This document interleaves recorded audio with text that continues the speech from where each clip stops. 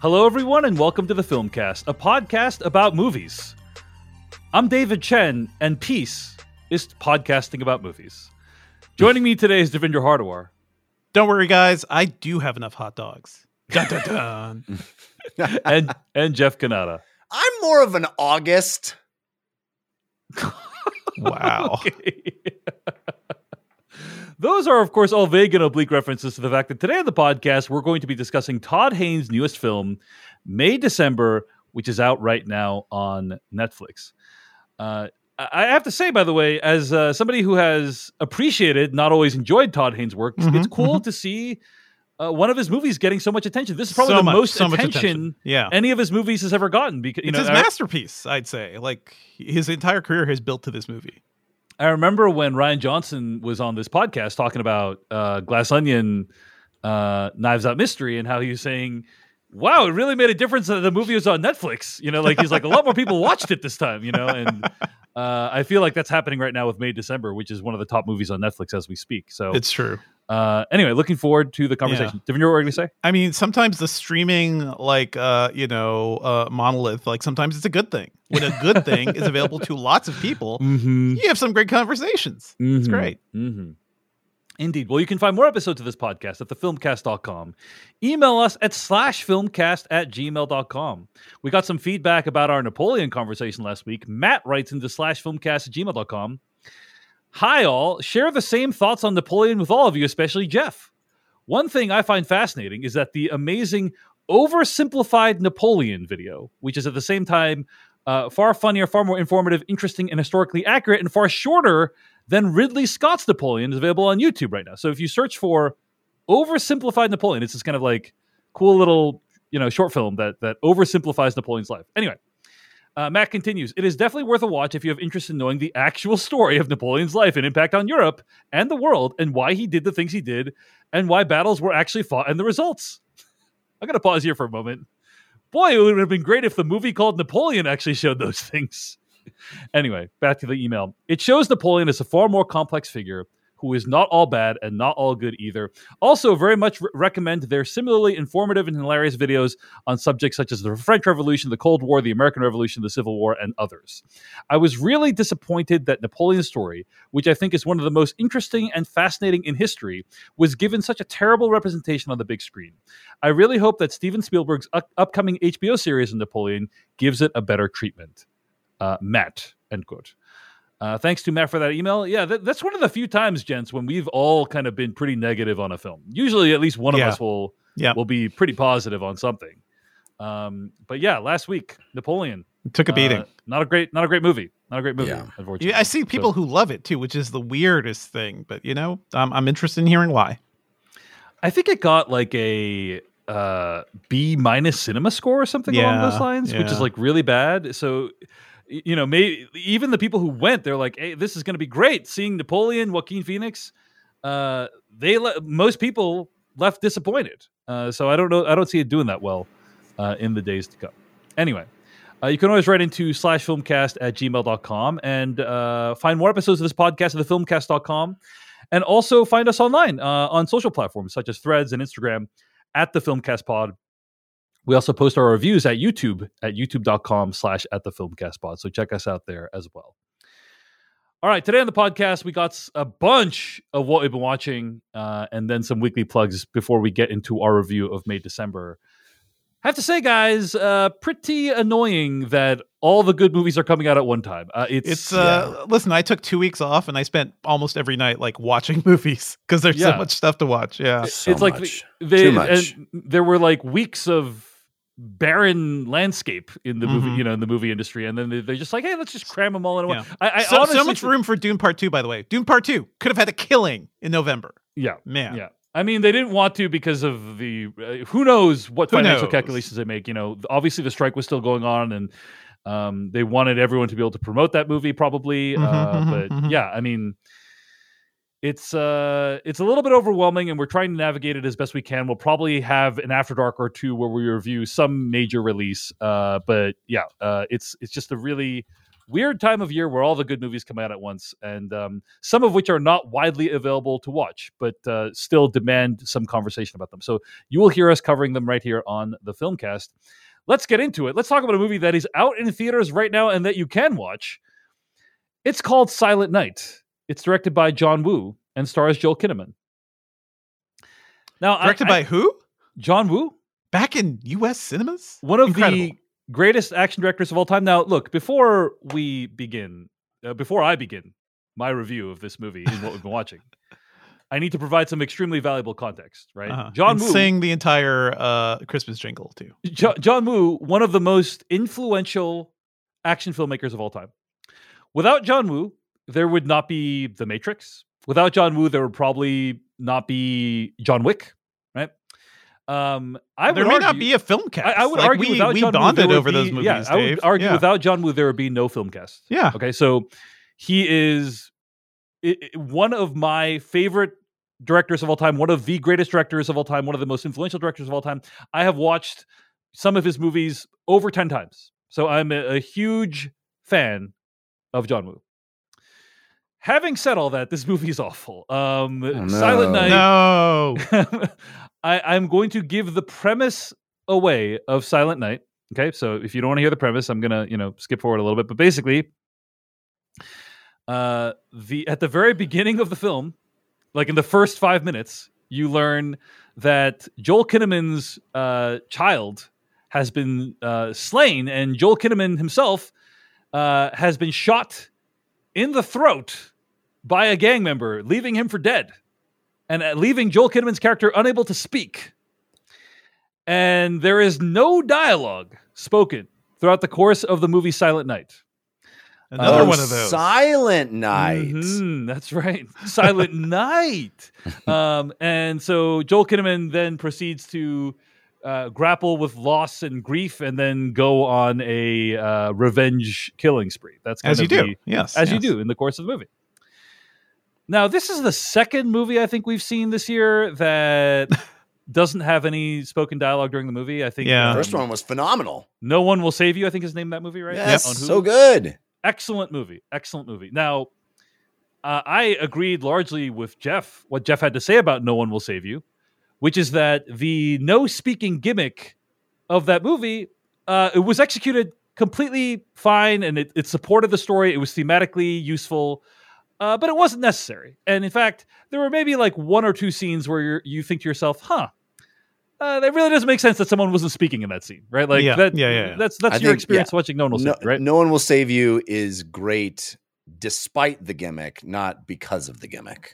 Well, I would argue that Silent Night, which has this gimmick as well, is pretty much actively destroyed because of the gimmick, right? This is not just, there's a couple scenes where I'm thinking, hey, why isn't someone speaking there? It's probably about 2/3 of the movie. It makes absolutely no sense that no one is speaking, right? But he has the whole injury with the throat.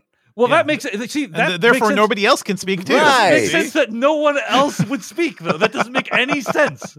Well, it doesn't make any sense that no one else would speak, and especially during the early part of the movie, he is grappling with the loss of his son, but he's also married to a character named Saya, who's played by. Let me make sure I get her name right. Catalina Sandina Moreno, right? Who I think was the same actress who played Maria Full of Grace. And they're grappling with the loss of their child. It makes no sense that she wouldn't say any words during that process. It doesn't make any sense. It's just sort of like a respect thing for the throat injury guy. You know, I get that's maybe, but at least you have to set that up a little bit more than they did in the film. And what happens is she texts him during the course of the movie. So, and I'm like, maybe she's texting him because she doesn't want to lord it over him that that she can speak, but it just doesn't work dramatically at all. The other thing that's also painful about this movie is, do you guys, we've all seen Face Off, one of the greatest action films of all time. Of course. And in the opening scene of Face Off, John Travolta's character, Sean Archer's son, is assassinated by accident by Castor Troy, played by Nicolas Cage, right? It's a core memory for Sean Archer in that movie. A canon event. And it motivates a lot of his actions in that film. But I feel like they did just the right amount of child death in Face Off, which is to say within the first 30 5 seconds. minutes, and then maybe there's like a 10-second flashback later on. Like there's a 30 child endangerment throughout that movie. I am not exaggerating. There is a good, I'm gonna say, 20 to 30 minutes dedicated to the loss of this guy's child. So he dies in the opening scene, and there's just all these scenes of Joel Kinnaman, lounging around the house, in the son's bedroom, kind of grieving over his son. And, I am sure that is actually what would happen in that situation.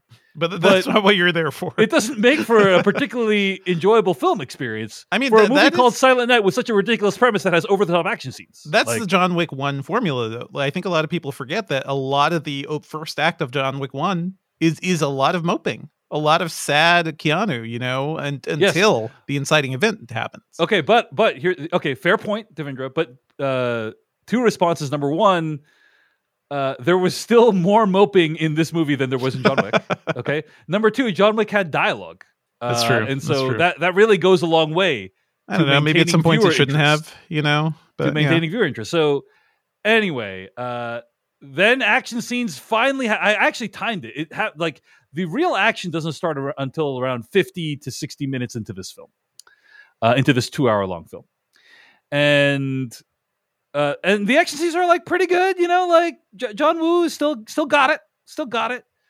But in a year that had John Wick Chapter 4, a movie that heavily inspired by John Woo's movies, in a time where we have just amazing action scenes. I think, did Extraction 2 come out this year? Yes, that movie came out is this year. Right? Yeah. Right? It's just, it's nothing kind of lives up to that level, really. John Woo can still shoot a very handsome action scene, very beautiful use of slow motion. It looks good. It looks good, but this movie, unfortunately, was not really enjoyable. And but if you had asked me if John Wick Chapter 4 came out in 2023, I would have put money on the fact that it was last year. No memory at all. It's just so weird. It has felt both like an eternity and also like it went by really quickly. But Devindra, what were you going to say? I was going to say, Dave, listen, I quite enjoy Mission Impossible 2. And that is a John Woo movie where it probably shouldn't have any words. Actually, people speaking less would help that movie quite a bit, but I still enjoy it. So even like being a more slimmed down action movie, this didn't really hit it for you. Devindra, I was really hoping to come onto this podcast today and prove everyone wrong. This has gotten really negative reviews. And my reaction was, these people just don't understand John Woo. Matt's other sites gave it 4 stars, Dave. They just don't get the brilliance of John Woo. I'm going to come on here and I'm going to say this movie's awesome and you don't get it. That was my plan. And sadly, I found the movie to be mostly a pretty excruciating experience. I didn't really enjoy it. I think it's a huge miscalculation to not have any dialogue. It's fine if the main character doesn't speak. That's fine. That makes sense. But to not have any dialogue, the movie is not dramatically interesting enough to sustain its 2-hour runtime, in my opinion. This should be a tight 90, if anything, This movie could have literally been an hour shorter. It could have been a short film, and I think it would have been actually much better. But it's not. It's 2 hours long, and I think most people will struggle to get through it. Well, you know what, Dave? I can't wait to see it. I'm also going to say, if your child was accidentally murdered by a stray bullet in a gang shootout, then perhaps it should introduce some introspection, and you should not then try to go on a mass shooting spree. That may be a thing you want to consider as the grieving parent in that situation. And that's ultimately the problem with the movie is the pleasure of a John Woo movie is watching a badass go out and kill lots of people. That is why you watch a John Woo movie. But the real thing this guy should be doing in reality is get therapy, right? And and grapple with the loss of his child. That's every John Woo movie. That's every movie. Yeah, I feel like every most movie. movies are like, just settle down and go get therapy. If Sean Archer got therapy, that movie would probably be a lot shorter. Well, I would argue that with John Wick and with Sean Archer, at least those characters are in worlds where it makes sense for them to be enacting vengeance on people. I assume every movie. John Wick is like in the that. world of assassins, and Sean Archer is an FBI agent. this is just a guy.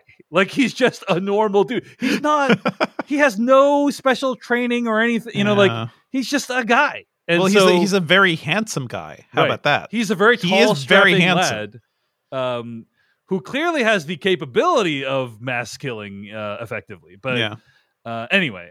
You can almost envision this guy as a sort of RoboCop, as you'd say. Yeah. You could almost say that he is a easy money kind of guy. Okay. Wow. That he is a Expanse? Was he in that? No, For All Mankind. For All Mankind? Anyway, okay. That he did this. He went on a killing spree to murder gang members for all mankind, as it were. Nailed it. He went on the killing, spree. What was that Netflix show? Altered something? Altered Carbon. Yeah.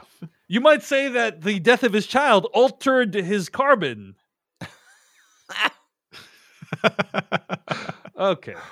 Anyway, I wanted to love this movie so much, guys. That's a shame. I wanted to be like, this is a hidden gem. Don't believe the haters. But have you read Matt Zoller Seitz' review, Dave? Because it is a really compelling review. I haven't read it. I will read it after this conversation. But anyway, that's Silent Night.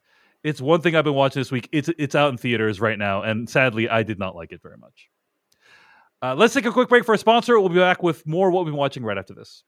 Hey, it's time for me to tell you about our sponsor, Uncommon Goods. Have you finished your holiday shopping yet? It's time! But don't panic. There's still time to find incredible original gifts with the help of Uncommon Goods. UncommonGoods.com. They have the absolute best gifts for everyone in your life. We're talking moms and dads, teens and in-laws, besties, your one and only. They got stuff for everybody. And these are unique and creative gifts, not just stuff you can find anywhere. Uncommon Goods often has handmade gifts from independent artists and makers, so you skip the gifts that scream last minute and find something truly original at UncommonGoods.com. Have you seen some of the cool stuff on here? Some of my favorites are, there's a a hearty pie maker, which is made for camping. You can put a piece of bread, any kind of filling you want, another piece of bread, you fold it over, and then it's got an extended handle. You roast it over an open flame when you're camping. So great. So cool, so clever, so fun. They also have a bunch of upcycled records, old vinyl records turned into other things like bowls or wine racks. So many cool handmade gifts, so many unconventional things you didn't even know you wanted. Plus, they've got uncommon experiences, which are more than just virtual classes. They're unexpected opportunities to have fun and connect in new ways, from tarot card reading, lunar astrology charting, cooking and mixology classes, crafts, gardening, and so much more. From art and jewelry to kitchen, home, and bar, Uncommon Goods has something for everyone. Not just the same lackluster gifts you could find anywhere. And with every purchase you make at Uncommon Goods, they give back $1 to a nonprofit partner of your choice. They have donated more than $2.5 million to date. To get 15% off your next gift, go to uncommongoods.com/filmcast. That's uncommongoods.com/filmcast for 15% off. Don't miss out on this limited time offer. Uncommon Goods. We're all out of the ordinary. Devindra Hardawar, hit us up with something you've been watching this week. Sure. I saw the thing everyone was telling us to watch this past weekend, which is Godzilla -1, the new Japanese Godzilla movie directed by Takashi Yamazaki. And this movie is so good, guys. Like it is such a sort of a reboot for Godzilla, because it's sort of I think it technically takes place before the very first Godzilla movie actually happens. It's about a kamikaze pilot towards the end of, as World War II is ending, as Japan is basically surrendering. He experiences the Godzilla attack, and it sort of like haunts him. And this movie is something else, because it just feels so classically Godzilla. It doesn't feel like Shin Godzilla, which I loved. We talked about it, and that was a cool and interesting reboot of Godzilla done in like a modern style through the eyes of Hideaki Anno. This movie is not related to that at all. It is a completely separate story. They're not building a universe like that new Kong Godzilla thing that's happening. This is like a standalone Godzilla story. He appears, he messes stuff up, and he terrorizes Tokyo, as he does. And I think it is really well constructed. The main character is dealing with a lot of survivor's guilt because he is a kamikaze pilot who just did not go through his mission. So everybody thinks of him as a coward. He's trying to redeem himself. He's also early on in the film, he experiences a Godzilla attack on a beach, and it's pretty brutal, and he again survives that. This movie has like several Godzilla sequences too. Like you could even say it's like several different movies all at the same time. I saw somebody tweet about this, but it's very much like one set piece is Jaws, one set piece is a Roland Emmerich, city destruction movie, and one set piece is basically Dunkirk, except it's airplane versus Godzilla and boats versus Godzilla.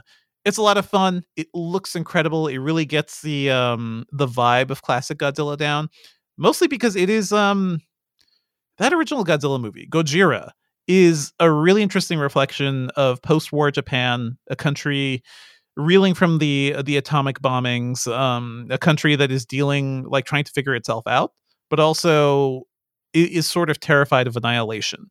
And Godzilla has always kind of represented that, like even before like all the really campy stuff. I think Godzilla as a specter of annihilation and destruction is really fascinating, and they use Godzilla really well in this movie. Like at one point, Godzilla is responsible for killing, I think, like 30,000 people in a single attack, and you see it. Like, it is a large scale attack, and it's kind of fascinating how you're also like, well, we're also compelled by Godzilla, aren't we? It's kind of an interesting dude, this guy.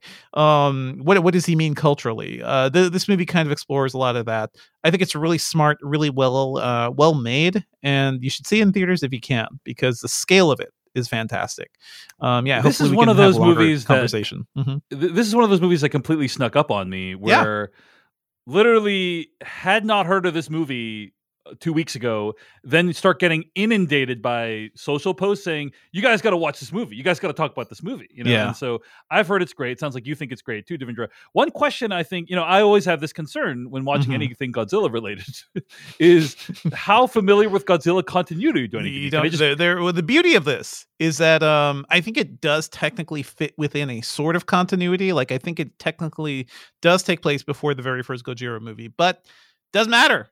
Big lizard, big atomic powered lizard, attacks, and how do people react? And specifically, how does a society still, like, literally just recovering from World War II, how do they face this thing? How do they feel about being used as instruments of destruction by the government once again? Like, it is saying a lot of interesting things about Japan at that time, while also being a really fun monster movie. Very cool. Well, it's Godzilla -1. I can't wait to see it. It's in theaters right now. And not to be confused with this new Godzilla Kong movie. Godzilla Kong, was it? Empire? Godzilla X Kong. Yeah. The new Empire is the name of the trailer. Also, don't get confused. There's a Monsters TV show going right now. Monarch Legacy of Monsters. Lots of Godzilla around. Those two are connected continuity-wise. This one isn't, which is interesting. Yeah. Monarch Legacy of Monsters and Godzilla X Kong, the New Empire are connected. They take place in the same universe. Godzilla -1, separate universe as far as we know. Right? Separate universe. Also, they never explain the title, and it is kind of funny when anime. It's a very anime thing. Hideaki Anno did the same thing for the Evangelion reboot movies, and the number, it doesn't. I don't know. What does the number mean? What does -1 mean? Nothing. It's just cool. Go see Godzilla. Kill people. All right, that's Godzilla -1 in theaters right now. Jeff Kanata, you watched a movie this week that is going to be out in a couple weeks, made by one of my favorite filmmakers of all time, who's made one of my top 10, 15, 20 movies of all time, Under the Skin. Tell us about the movie you watched this week, Jeff Kanata. Well, I decided all I was going to watch this week were movies in German. So that's what I did. Yes, as one does sometimes. Yes. First of all, I'll talk. Birbiglia's latest special, in German. Well, it's not a movie, guys. It's not a movie. Oh, there you go. But thanks for ruining my premise. Let's talk about Mike Birbiglia. A Zone of Interest is the movie you were referring to, which is a movie I went to because it stars Sandra Hüller, who is my new favorite actress. Yep. And I was like, I don't know anything about this, but I'm going because she's in it. Going. And I would say 60 seconds into it, I knew I had made a huge mistake. I know exactly why, Jeff, but yeah. Because it starts with 60 seconds of black. It's actually 2 minutes of black. It feels like an hour and a half of black. It's wasting Jeff's time, you know? You sit in darkness and you hear,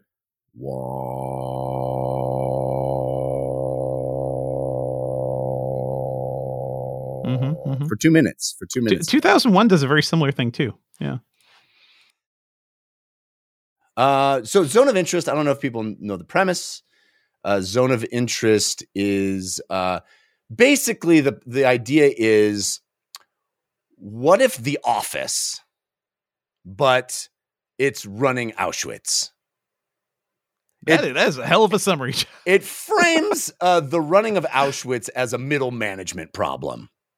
It's about a family that lives next door to Auschwitz, and the father has to run it, and it's a middle management issue. See, I know it's about the banality of evil. The banality of evil. Yes, get it. This is a movie that has 0 close-ups in it. The movie does not even want to approach its subjects. It won't let you approach its subjects. It will stay far, far, far away from them. It shoots everything from the other side of the room because we can't even approach these people. I get it. All the metaphors are clear. I did not care for it. It's a hangout movie. It's a mood movie. But you're hanging out with, I don't know, Nazis, not people I want to hang out with. Jeff, they're just a nice family in a nice house with a nice garden and a pool, and they just want to be together and raise their kids nicely. And exterminate people. Can we just exterminate people and swim, please? Mm-hmm. I did not care for this. I don't know. The movie has a number of moments. It felt very pretentious to me. It felt very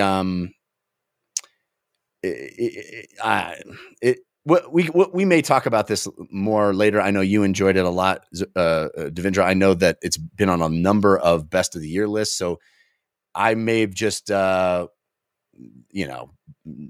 been on this movie's wavelength. That's been a common refrain and will continue to be, I think, through the end of the year for me. But I watched several terrible movies back, and what I perceived to be terrible, what excruciating to me movies back to back. And then thankfully I watched one that redeemed my love of cinema, and we'll talk about that one at some point. I can't talk about it yet, but this was one of them. I watched this and Saltburn back to back, and I was just like, I may retire from watching movies forever. This was like, it just was not my thing. But I'm curious, Devindra, why you loved it. Well, you know what? I'll remind our listeners, at times, friends and great critics like Ebert and Siskel would sometimes vehemently disagree. Oh, yes. About some movies. And I'm here to say that this movie is a goddamn masterpiece. And I understand all your complaints, Jeff, because to quote the Family Guy thing, like, this movie does insist upon itself. But I think it insists upon greatness in a way that, if you are on its wavelength, I think it is something fascinating, because it is about the banality of evil. It is about middle management. But guys, this year we saw a movie in which the churches died. Evil was close to encroaching on Earth, and it was very supernatural and it was terrifying. That was When Evil Lurks. And I will tell you that this movie scared me more than When Evil Lurks, because it is about it is about, like, what people actually do. This is based on the Martin Amis novel, which is very, very different, but the kind of essence of it is true. That's how Glazer tends to adapt things. Under the Skin was the same way. It was sort of like a spiritual adaptation and not like a direct one. But it does kind of boil down this whole the entire Nazi campaign as just being like, well, this guy's very good at pushing numbers around, and because of that, he's getting promoted. You know, he has done so well running Auschwitz, which is right over the garden wall. Like, he has this beautiful villa. The house itself isn't huge, but it's very well appointed. It has a nice garden, it has a little pool. It is sort of like the middle class dream. You look at this thing. The movie starts with the entire family by a lakeside, just lounging and relaxing. And it is both it to me is the exploration of like how we do chase this thing. We all kind of want to be comfortable in our lives. We all want to provide for our families.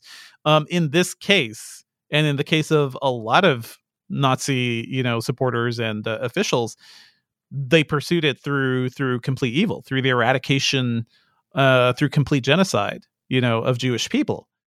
And this movie doesn't shy away from that. It kind of does some interesting things, how it presents this beautiful, idyllic home, but you can almost always hear gunshots in the background, or muted screams of people being tortured, or ashes in the, smoke going up into the air of people being burned and incinerated. I don't know. I found it really, really affecting and really terrifying.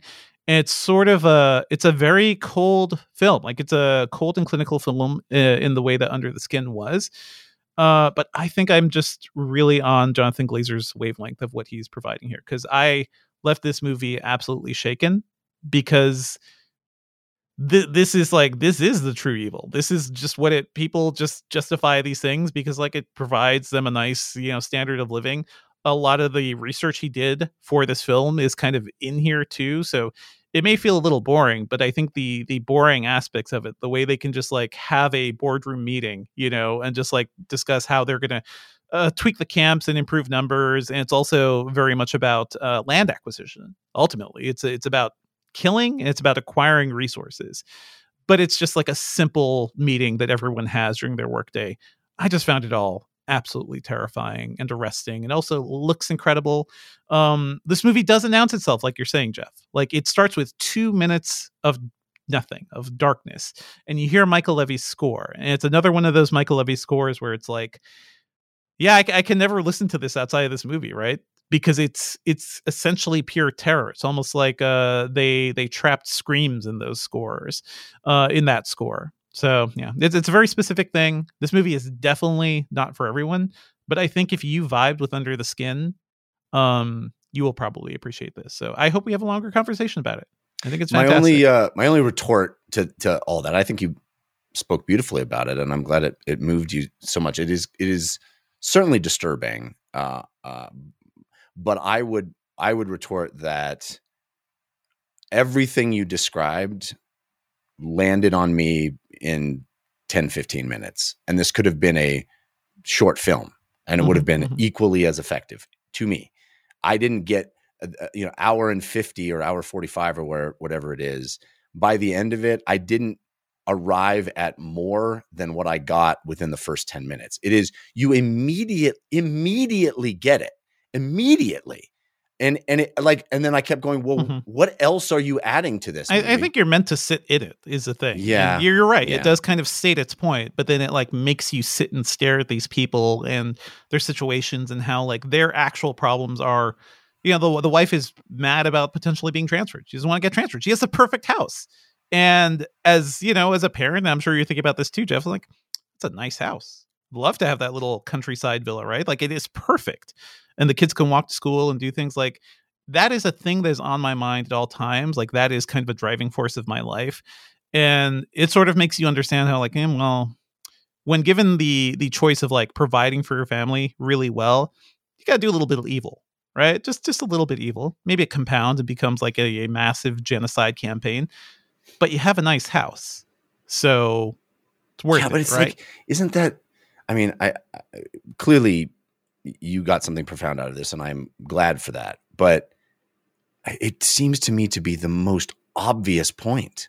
And like you say, you were forced to sit in it. And I kept going, what else do you have to offer me, movie? What else is there? And it attempts to do these very avant-garde things a number of times. There's a moment where the movie just like stops and forces you to like watch Red for a while. and then there's a couple of other things that are shot like negative film, like night vision, type of thing almost. But like there's no added for me. I did not get more out of it than I got. It's harrowing.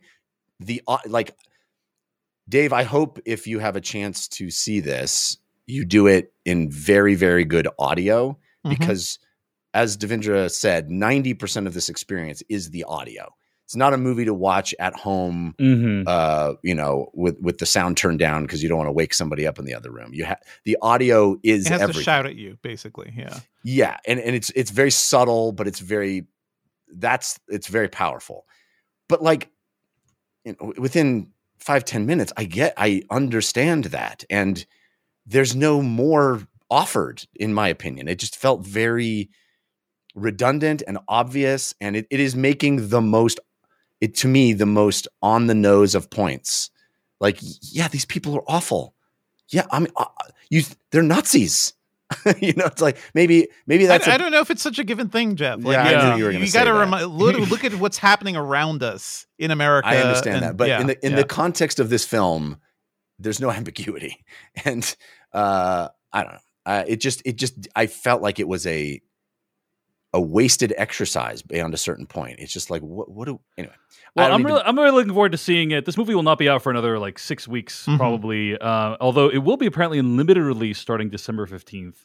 I'm sorry you didn't get a lot out of it, Jeff. But yeah, I mean, Jonathan Glazer's movies, they're not for everyone, and it's possible you're right about this. I fully expect to be. What I mean, not that you're right, but I might agree with you about this. So we'll see. No, I fully expect you to love this movie as well. And I'm clearly the minority opinion because, like I said, I've seen it appear on so many top 10, top 20 movies of 2023 lists, and I am baffled by that. I just feel like it is. I don't get it. All right. Well, that's Zone of Interest, the newest Jonathan Glazer movie, out in limited release December 15th and rolling out in the weeks to come. And that's something else that we've been watching this week. Let's take another break for a sponsor. We'll be back with more and what we've been watching right after this. It's time to tell you about our sponsor, Storyworth. It's the holidays. Do you want to give your loved ones a gift that makes them feel special and unique? Of course you do. That's the relationship you share with them. That's how you want them to feel. That's why you should consider giving everyone you care about Storyworth. I did this. I did this for both my mother and my father on Father's Day and Mother's Day. Well, the other way around, I guess it would be. I didn't give my dad, you get it. Storyworth, what is it? Well, it's an online service that helps you and your loved ones preserve precious memories and stories for years to come. This is awesome. It's a thoughtful and meaningful gift that connects you to those who matter most. Every week, Storyworth emails your relative or friend a thought-provoking question of your choice from their vast pool of possible options. Each unique prompt asks questions that you never thought to ask, like, what's the bravest thing you've ever done in your life? Or, if you could see into the future, what would you want to find out? It was so much fun watching my parents week after week think about and really put in the time and care to answer these questions. It was so beautiful to see their responses because you can read the weekly stories as they come in. I did. And that alone helps you connect with your loved ones, no matter how near or how far apart they are. Then after a year, Storyworth will compile all of your loved ones' stories, including photos, into a beautiful keepsake book that you'll be able to share and revisit for generations to come. My kids, their grandkids, now have these books to look back on and understand. Even though they're too young perhaps now to enjoy them, they'll always have these stories told in their grandparents' voice, their own words to look back on. So with Storyworth, you can give the ones you love most a thoughtful, personal gift from the heart and preserve their memories and stories for years to come. Go to storyworth.com/filmcast and save $10 on your first purchase. That's storyworth.com/filmcast to save $10 on your first purchase. I had a chance to watch Dream Scenario in theaters. I mentioned this a couple weeks ago, but I didn't really go into the movie. I'm so excited. I'm watching this tomorrow. So I'm okay, I think you know the premise of the movie, Jeff? I don't.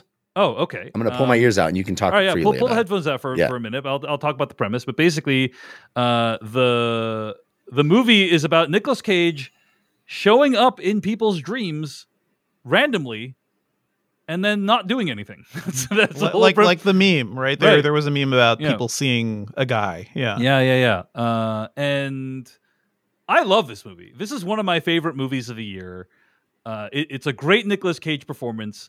There's many ways you can read the movie, but like my reading of the film is that like the dreams are basically a proxy for fame and how uncontrollable fame can be. And like when you start appearing in people's dreams in ways you can't control, like things can take turns in ways you are not prepared for.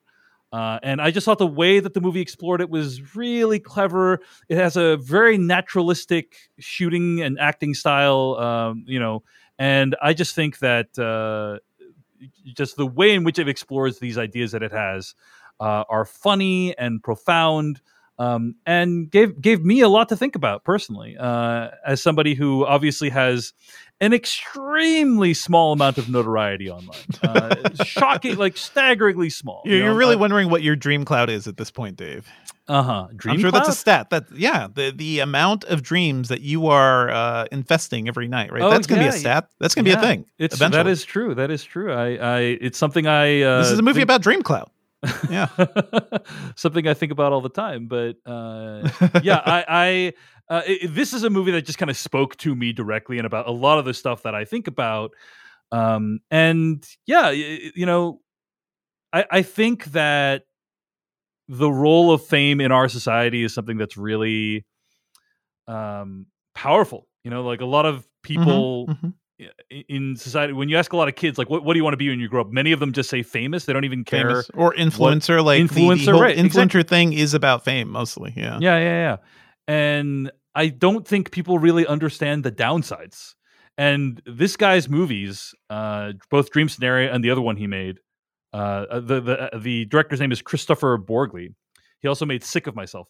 Both of these movies kind of explore what the cost of fame is, like who would want to have fame, and like all these things that I think are just really relevant in our modern media world. So I love this movie. I think it's really well made. And I'm also going to say this.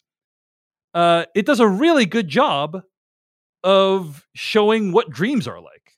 It does a much better job of showing what dreams are like than, say, Christopher Nolan's Inception. Where his, Christopher Nolan's dreams are like James Bond movies. Basically. I mean, listen, not surprised. But like this movie, Dream Scenario, like they show some of the dreams on in the movie. And it's like, oh yeah, that's what dreams feel like. Like this movie captures what dreams feel like. And that's really hard to do. So anyway, big fan of Dream Scenario. It's on limited release right now, rolling wider in the weeks to come. That's something else I've been watching this week. Devindra Hardawar, tell us about something you've been watching this week. Sure. I got to see Maestro, which is Bradley Cooper's new film. It's in limited run right now. It's going to hit Netflix on December 20th. And I'm surprised how much I like this movie because I have to say, like, the run up to this, the publicity around it, even the subject matter, like, I don't care about Leonard Bernstein. Famous guy, accomplished great things, right? I'm not somebody who cares. I do care, too by much. the way. I do care. Huge fan of Leonard. I've played his music before. Huge fan. Anyway, go ahead. I'm big basically dude. Like, this movie's wasted on you is what I'm wasted trying to say. On me. No, I'm just joking. But yeah, talk about fame. Like this guy was world famous as a conductor and composer, and I just was never into many of his things. But I think what's interesting about this movie is that it is very much another look at like Bradley Cooper trying to make his mark as an artist, and it's hard not to like read Bradley Cooper's career into like what is happening in this movie too. It's a Leonard Bernstein biopic. It stars Bradley Cooper. It's co-written by Bradley Cooper. It's directed by Bradley Cooper. I have a nice Netflix promotion box, for this thing. The LP cover, Bradley Cooper. There is a like 100-page hardcover book, beautifully produced. Bradley Cooper on the cover. Bradley Cooper.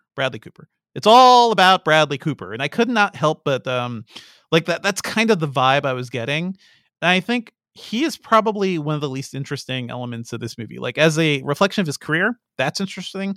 As an actor, I'm not quite sure, because this is a movie that tells like the rise of Leonard Bernstein's career up until like, all the way through. But it's really a portrait of his marriage to Felicia Montenegro, played by Carey Mulligan.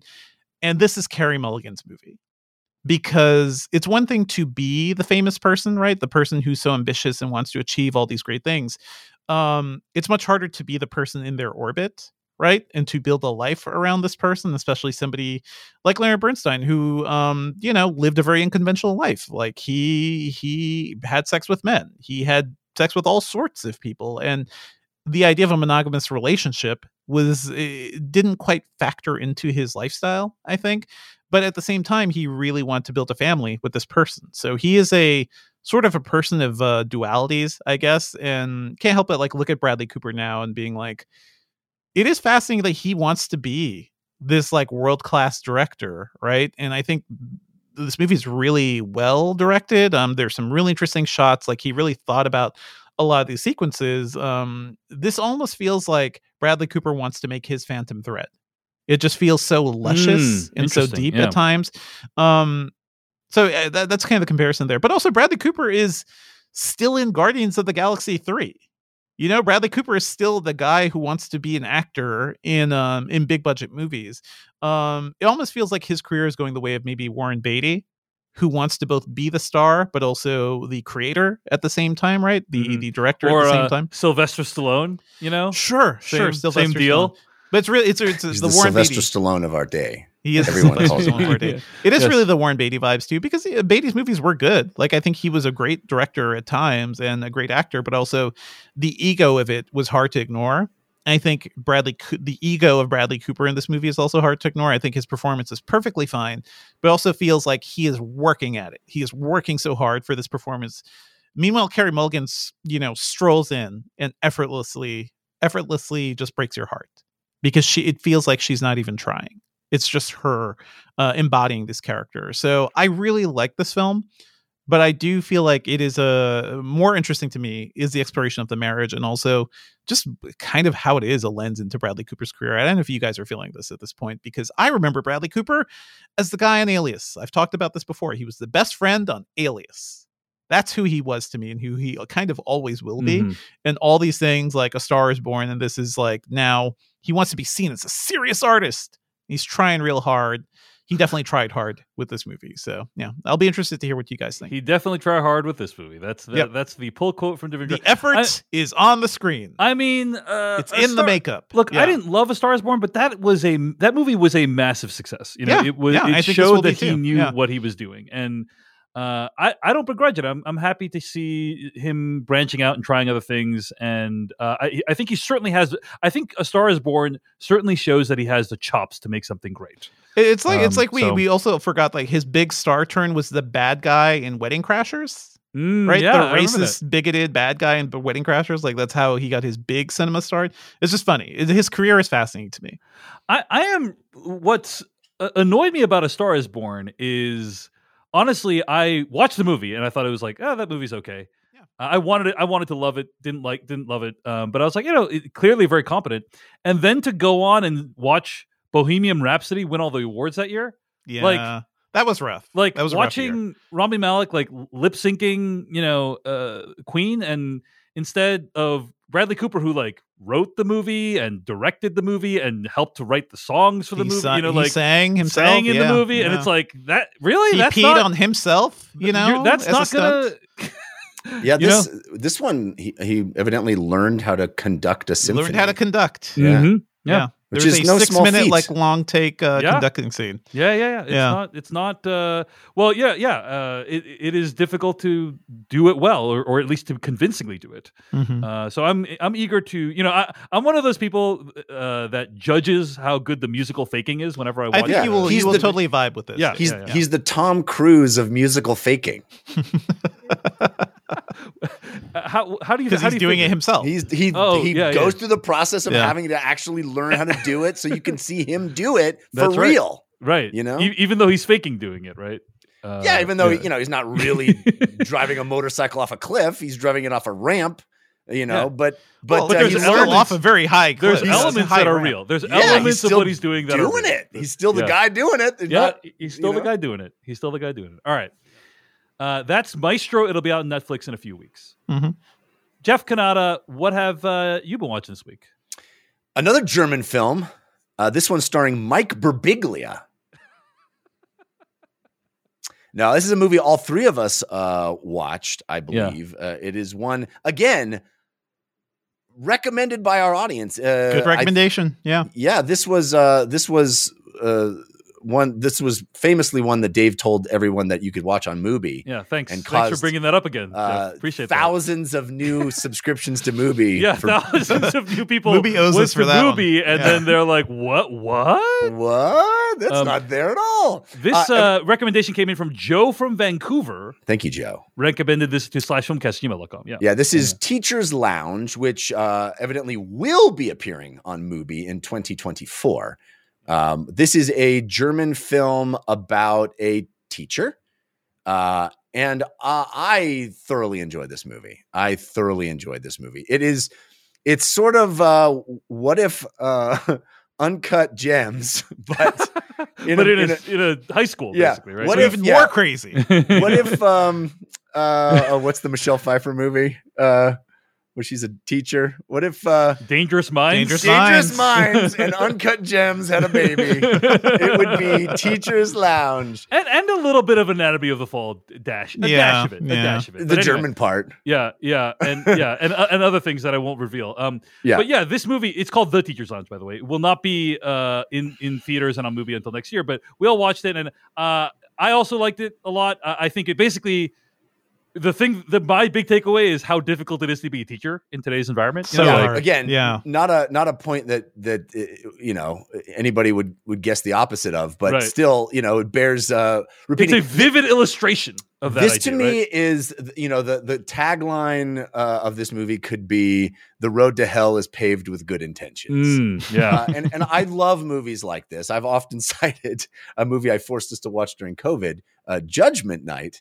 As The Judgment Night of teachers movies. Yeah. That's what this is. Yeah, for sure.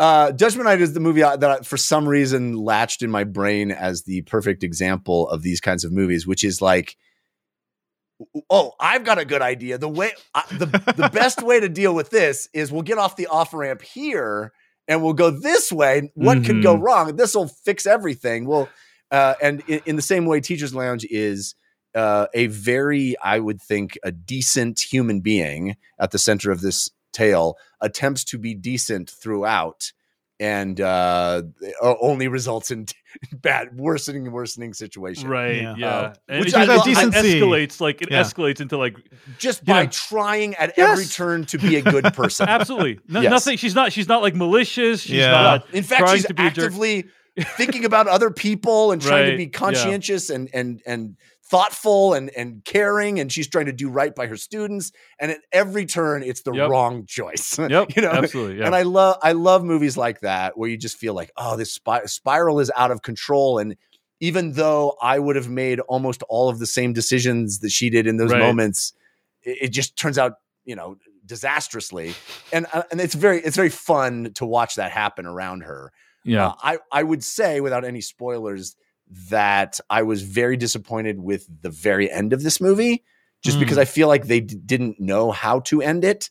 We don't need to talk about that in detail, but I don't know if you guys agree with that. I really liked this, though. Disagree. Mm-hmm. I think the ending was fine. I didn't love it, but I understand why you feel that way. But I thought the ending was good. So yeah. Okay, fair enough. Yeah. I really like this, and I hope people keep it in the back of their mind when it becomes available to watch. Teacher's Lounge.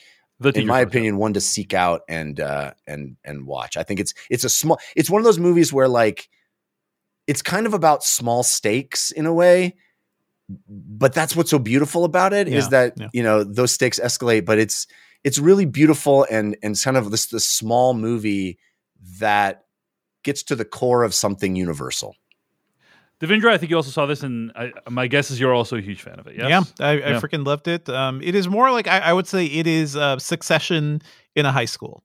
Basically, like in terms of the way, honestly, the way it's shot. Certainly it's like, aesthetically, it is. Yeah, it's Yeah, like a lot slow of handheld documentary. documentary style shooting. Yeah, But so. it's about people, maybe not Succession, because Succession was not really about good people trying to be good. But it's the similar vibes of like, it is people having clashing personalities, trying to deal with these the weird problems that happen within this. Like, it's just a small world, right? We only leave the school once in this movie. Like, it pretty much is all contained in it. So even though the stakes are pretty small and like what they're dealing with isn't like a huge thing, it's a big deal for the school, and I think that was all super compelling. And also when you are in school, when one is in school, yes, right, small disagreements feel like epic scandals, right? Yeah. Small events feel like, oh, this is the biggest deal that's ever occurred in my life, because maybe it is at that point. Right. If you're, especially if you're a student, not a The teacher. microcosm of that world is everything at that time. Yes, and then it's that plus office politics. Yes. of teachers Yes. too. Exactly, So that's all so fascinating. Yeah. So great movie, The Great film. Teacher's Lounge. Keep an eye out for it.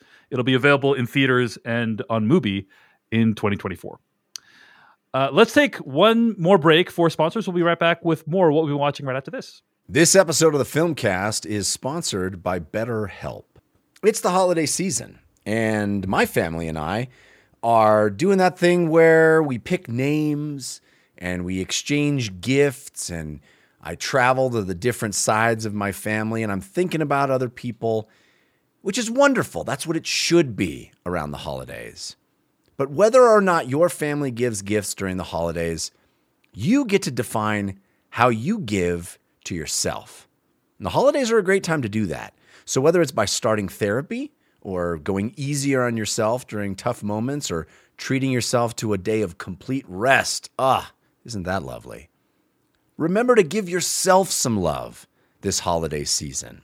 I certainly have benefited from my time in therapy. And if you're thinking of starting therapy, give BetterHelp a try. It's entirely online, designed to be convenient, flexible, and suited to your schedule. All you do is fill out a brief questionnaire, and then you get matched with a licensed therapist. You can switch therapists at any time for no additional charge. It really removes the pain points of starting a gift to yourself. In the season of giving, give yourself what you need with BetterHelp. Visit BetterHelp.com /filmcast today to get 10% off your first month. That's BetterHelp, HELP.com /FILMCAST. All right, folks. I had a chance to go to Las Vegas this week I'm so excited to and hear watch about this. U2 at the Sphere. Wow. Very jealous of this, David. I've been wanting to do this so bad. Yeah. Did you have the good seats, or did you have the cheaper seats where apparently everybody was afraid of falling? I wasn't in one of the falling seats. Yeah. But this is one of the... So, for those who don't know, a gigantic LED sphere was constructed in Las Vegas that has LEDs on both the... Like, LED lights on both the outside and the inside of the structure in Las Vegas. And U2 is one of the shows that is premiering. Darren Aronofsky also is doing a short film called Postcards from Earth that's showing there. I really wanted to try to see that, but I just couldn't make it work with the timing. But apparently that's also very interesting.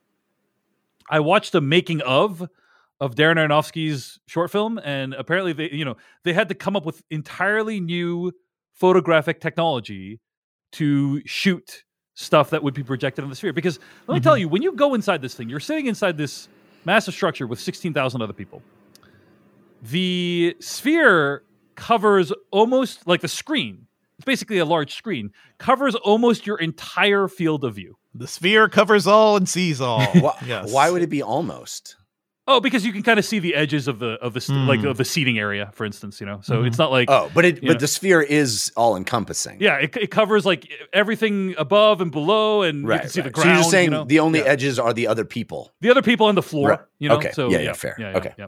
And it is a 160,000 square foot screen, and for Darren Aronofsky's Postcards from Earth, they had to shoot in 16K. Because they're projecting these images at a distance so far from your eye that it needs to be razor sharp in order to not look terrible when you see it. And so anyway, I go to see U2's Achtung Baby revival. Achtung Baby, one of their seminal albums, just turned 30 years old 2 years ago. And so their performance at the Sphere is a celebration of that album. It has many of the songs from that album. And there is no other experience like this. I mean, you if you have a chance to go see it, you should. I will say that the tickets are quite expensive. I spent a little bit over $500 to get tickets a ticket to this on the secondary market.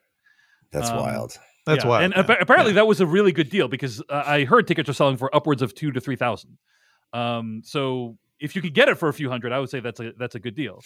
And there is nothing else like it. What U2 did, they apparently worked on the show for 18 months. They got all these different artists to design stuff that would go on the screen during the performance. And not only were they working with new technology, because nothing had ever been projected in this format before, but they also had to do it in the context of a concert. Do you know what I'm saying? So it's not just like, let's throw a movie up there. It needs to sync with the music, right? And it does, really successfully. It's incredible. I was actually able to shoot a lot of 4K footage from my seat. And I will tell you that you can get a general admission ticket, which means you're standing on the ground floor. But getting one of the nosebleed seats is also really amazing because you can see the entire Sphere and what they're trying to do with the projection. There are some moments in it that are like breathtaking and incredible. And honestly, I don't think I'm exaggerating when I say it almost felt like a religious experience. It literally felt like this is what people in like tabernacles felt when they thought they could see God. And I'm not because Bono thinks he's God. I'm not saying Bono is God. I'm just saying like you are witnessing something that literally your mind didn't think was possible. You know what I mean? Like an image of this size and fidelity that is so all encompassing and occasionally beautiful that you just can't even comprehend. It feels otherworldly. It feels like it's not of this earth. I have to ask though, like, did you get any Fall of Rome vibes from this stage? Absolutely, 100%, 100%. Any civilization that is on the verge of collapse, typically likes to make a lot of monuments to how awesome it is. Yes, and the Sphere really feels like it's right in that wheel. This is our footprint. Yeah. This is us. Yeah, when people like this is going to be like the statue of Ozymandias. Basically, this is like when they see like why did America fail? It's like this is going to be a sign of it. The single testicle in the desert. Absolutely. I just wish I didn't have to go to Vegas to see it. Yeah. I have no desire to go to Vegas. There's a test Sphere in California. Yeah. It's right near the Burbank Airport. I drove right by it this weekend. Yeah, it's tiny. Yeah. It's much smaller. It's only a half sphere too. It's much smaller and doesn't have that's still pretty freaking huge. That's still pretty big. Huge. Yeah. The other thing that was impressive to me is like how bright the Sphere is. Yeah. Where literally at full illumination, it literally feels like daytime when you're at night. And so I feel like if civilization is gonna fall, might as well have stuff like this on the way down, right? That's what Rome said. 100%. Yeah. I also think a couple of other random observations about the Sphere show. The imagery is beautiful. It's breathtaking. It is not subtle most of the time, right? So you're not there for subtlety. Okay? There's very little subtlety that's like subtle about it. There was one song that was really cool. I don't recall the a specific song, but where the entire Sphere turns blue, like you're underwater, and then bugs start appearing on the Sphere, like it's a windshield. And flies and moths and stuff until the entire Sphere is covered with these bugs, and then it's like black except with like little specks of blue peeking out from it. And that was like, okay, that's pretty cool. That's a subtle. And the song was "Love Is Blindness" that he sang. Wow, that's a and I was song. like, yeah, that is a cool idea that's executed really well. That's like very nuanced and subtle. Everything else is really in your face, really like, aha, and so don't go expecting subtlety. And on that note, any kind of class and media critique that might have existed in any of U2's albums just does not make any sense when you watch it in the Sphere. You know what I mean? Like, it's just like, this is the ultimate of, we are overwhelming you with sensory stuff. And in one of the most gaudy, conspicuous consumption cities that exist in the world. Right. And so to the extent that any of the songs that he sang were socially conscious, it's hard to take it too seriously. He doesn't start when you're in with, the Sphere. "This is for the people of South Africa." Like there was advertisement for Product Red there, so they're still doing some good. But yeah, U2 at the Sphere, would recommend. I think there's about a dozen more shows left. And no, isn't it going through February? Yeah, but it's that's not that many more shows. It's not like they're doing it every night. So I think there's like 17, 24 more shows, something along those lines, maybe 1 or 2 dozen. And they just announced that Fish is going to be at the Sphere in April. So for 4 shows only. I'm really curious because apparently it took U2 about 12 to 18 months to develop this show. And so I'm curious, like... Fish will just figure it out as they go. Yeah, right. That's what they always do. Fish will just wing it. I'm curious, like how... Because they kind of... When I read about it, they said it doesn't really facilitate someone just strolling in and doing a one-night show. Drugs will be handed out at the door, and then you go and you vibe to Fish for 2 hours. But there is stuff. I'll just say there is stuff in the U2 at the Sphere show that is so. I literally cried. Like there was stuff that was so beautiful. I literally cried because I was like, I really can't afford this right now, but I really want to do it. Really want to do it. It's worth checking out because there's just nothing else like it in the world. But yes, definitely felt some Fall of the Roman Empire vibes, Devindra. No doubt about that. So that's U2 at the Sphere, their Achtung Baby tribute. And yeah. All right. That's something else I've been watching. All right. Jeff Cannata, hit us up with one last thing in the What We've Been Watching section here. Mike Birbiglia, noted German stand-up comedian. I am a huge fan of Mike Birbiglia. If you don't know, if you're not familiar with him, his brand of stand-up comedy is, I think, is almost a misnomer to use that term. It's more a one-man show than anything else. It's infused with pathos and storytelling and acting out and moving about the stage and sometimes props and multimedia stuff. He has a new special called The Old Man in the Pool. And I believe it's on Netflix. It's not on Netflix, right? I think it's on Netflix. Yeah, I think that's right. Yeah. I eagerly, as soon as it dropped, I watched it. I'm a huge fan of his. I almost went to see this live, but I did not. And it is, I think, typically fantastic. I mean, it is. I would not put it above some of his other specials, but it is well worth checking out. It's beautiful. He talks a lot about the concept of death and dying, which might be, uncomfortable for some people, but I found it to be poignant and beautiful. And, he talks, it is all sort of autobiographical, and he tells stories from his childhood. And my goodness, is he a person who has dealt with a lot of health issues.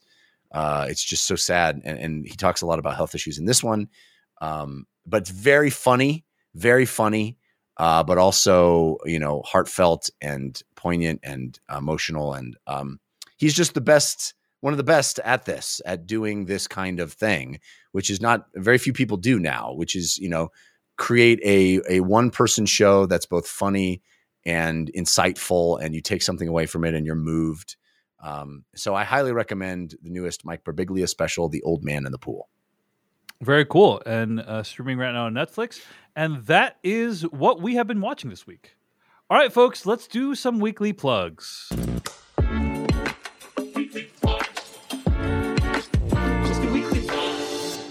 Weekly plugs, a part of the show each week where we plug something else we've been making. I just talked about my experience seeing U2 at the Las Vegas Sphere. The reason I went is because I wanted to play in a poker tournament at the World Poker Tour. And if you want to read about my experience playing at the World Poker Tour, I wrote a fairly lengthy post about it over at my free newsletter, Decoding Everything. So subscribe at decodingeverything.com. Learn about how I did, what the experience of playing at a World Poker Tour tournament is like.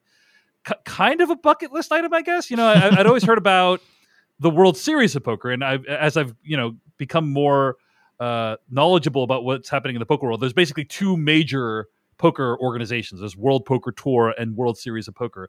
I happened to go to the World Poker Tour event this week.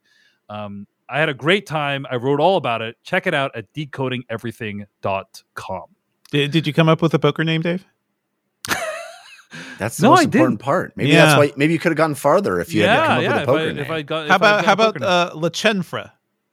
Like La Chefra? Yeah. La Chenfra. That is one of the worst things you've ever said on this podcast, and that's saying. What are you talking about? I will say that I had a great time because I was playing in these tournaments, and I updated this text thread full of some people who were knowledgeable about poker. I was running hands by them, and my wife was on the thread, and my brother was on the thread, who's very like an expert poker player, and so we were talking about what's going on during the day, and they were saying that I should have a saying for when I knock someone out of the tournament. Yeah, like Schwarzenegger style. Right. And so the saying we had agreed on was "Chen you later." I feel like we could workshop that. I feel like we could. My wife suggested when I knock someone out of the tournament, I say, "Now that's Chentertainment." That's much better. I like that. Not enough. Yeah, not enough. Sorry, guy, not enough today. You gotta know chin to hold 'em, and you gotta know chin to run. In all seriousness, though, don't say anything to anyone when you knock someone out of the tournament. It's very bad manners. So don't be like, I showed you. Don't say that. That's I learned the hard way. You don't say anything to someone when you've knocked them out and cost them hundreds of dollars. Okay, decoding everything. Doug. Wait, I need to know more about this. We did we have any bad beats? Were there any bad beats? An incredibly, I had one of the worst beats ever. I'll tell you one of the worst beats ever, Jeff. This happened on my last day. I got pocket aces. Ooh. And so I raised before the flop, and then this guy calls, and then the flop comes 4-5-5, right? I'm still pretty sure I have the best hand because people are generally not going to call if they have a 4 or a 5 if I raise, right? So then this guy raises, and I'm like, this guy's got nothing, right? He's got nothing. So I call him. Then the next card comes. It's a 9, right? And so at that point, we both go all in. This guy flips over jack shit. He's got nothing. He's got 9-7. There is 2 cards in that deck that could make him win, which are both 9s. Yeah. And one of them hit on the river. So he got 9-9 on the turn in the river, meaning he got 3 of a kind, beating my pair of aces. It's one of the worst beats. But I told my brother, he's like, that was painful to read in the text thread. Yeah, that should one of the not worst happen. beats. That's one of those things that should not happen. It's virtually statistically impossible. But it's not statistically possible. And that kind of stuff happens, and you can read all about that stuff. He had no business in that hand. Absolutely. He went, and then once he got into it, he should have gotten out of it, but he didn't. Yes, you're right. Ridiculous. Anyway, decodingeverything.com. All right, Devindra Hardawar, your weekly plug. Sure. I just want to shout out the Engadget podcast. We've been on hiatus for a couple of weeks, but we'll be coming back this week, and we have our 200th episode planned. So we're still kind of making plans for that. But I do want to think about the tech we're looking forward to next year. Check that out at Engadget.com. All right, and Jeff Kanata, your weekly plug. It's been a minute since I mentioned the fact that you can get your own limerick written by me. Great for a holiday gift, perhaps, or a delightful thing to read around the hearth as your chestnuts are roasting there.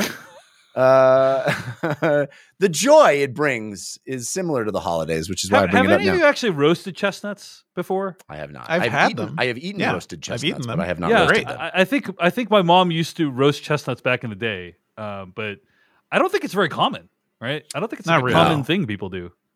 No. I wonder if it used to be a really popular treat.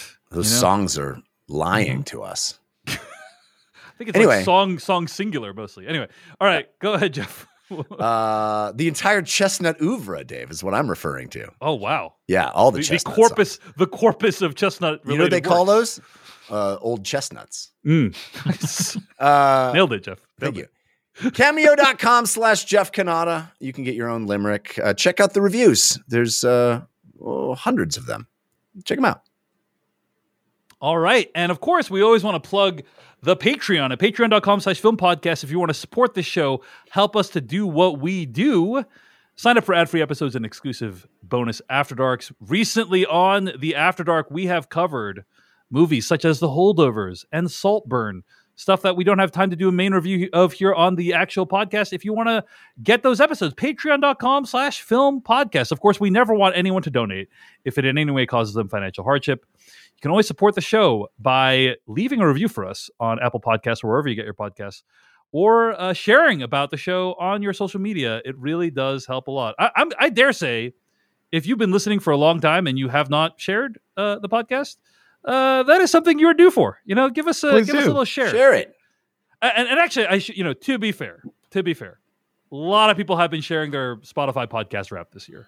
And Very nice. That's been Yes. nice. Wonderful to some see. people saying like we're their, we're in their top 5% of or 1% of fans, and or they are our 1% of fans, and that's very lovely. And if you whatever way you have of sharing it, whether it's via Spotify Wrapped or just a kind word on the social medias, it is all seen. It's all appreciated. Thank you all to everyone who makes the show possible. Let's get to our review of May December. How do you choose your roles? I want to find a character that's difficult to, on the surface, understand. Were they born or were they made?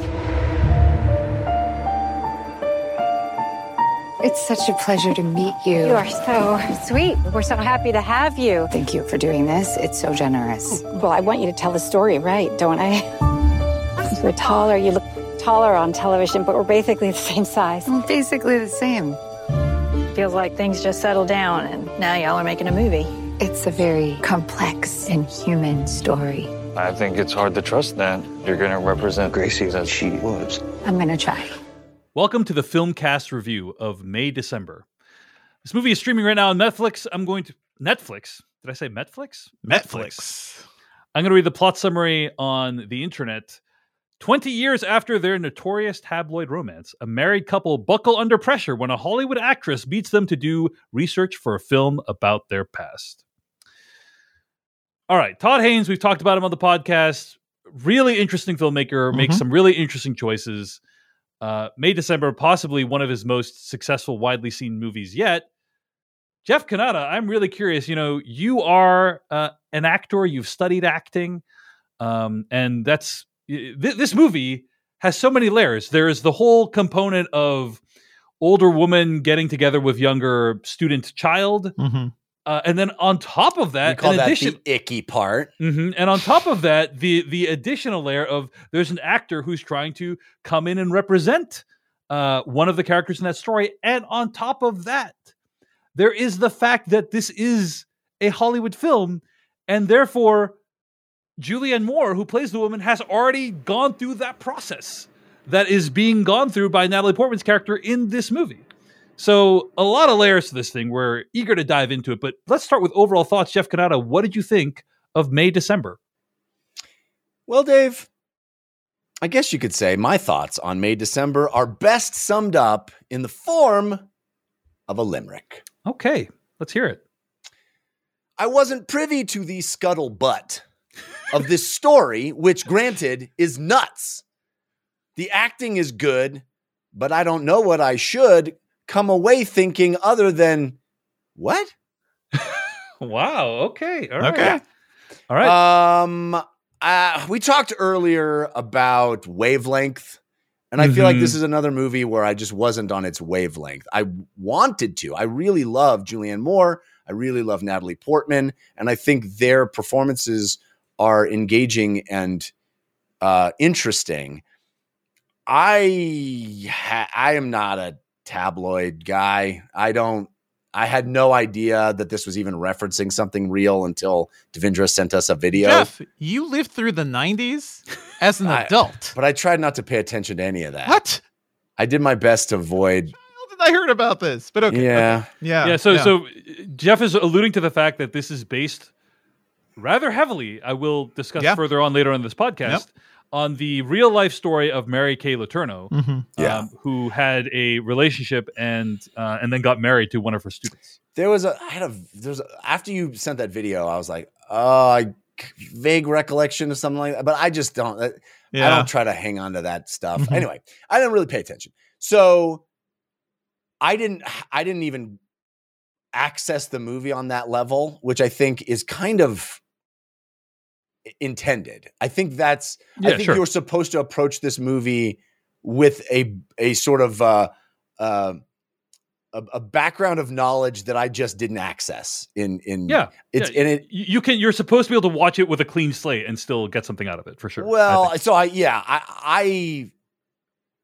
I don't know. There's interesting texture there. There's stuff going on, and like you said, there's sort of a layer of how does one capture a performance? How does one try to portray a real person? But I don't think the movie is really interested in that. I think the movie is kind of poking holes in that entire endeavor in a way. And honestly, as this movie starts, it feels to me more like a detective story where the detective is an actor instead of a detective. I thought, man, what a cool idea for a detective story. Like, you're an actor and you're going in to portray this real person, then you find all this juicy stuff, which is not really where the movie ends up, because I feel like it kind of falls off the rails for me in the third act. And by the end, which we will talk about more specifically, I just came away going like, what am I even supposed to have gotten from that? Which, again, recurring theme this week, but maybe Jeff, it's just my failure as a intellectual person. No, you can only have your honest reactions. I will say that I remember Jeff being not heartbroken, but like very crestfallen when I reported my reaction to seeing Avatar: The Way of Water. Yes. You're like, oh, I'm so sad that Dave Chen couldn't have the experience Jeff Kanata, had. Yes. This is my Avatar: The Way of Water for you, Jeff. I'm like, indeed. I was watching this. I was like, Jeff is gonna freaking. This is Jeff Kanata catnip. I was like, he's gonna eat this up. This is so in Jeff's wheel. This is gonna be. He's gonna love this so much. Two people in a room talking to each other and dramatically. I am sad that you didn't have the experience I had watching this.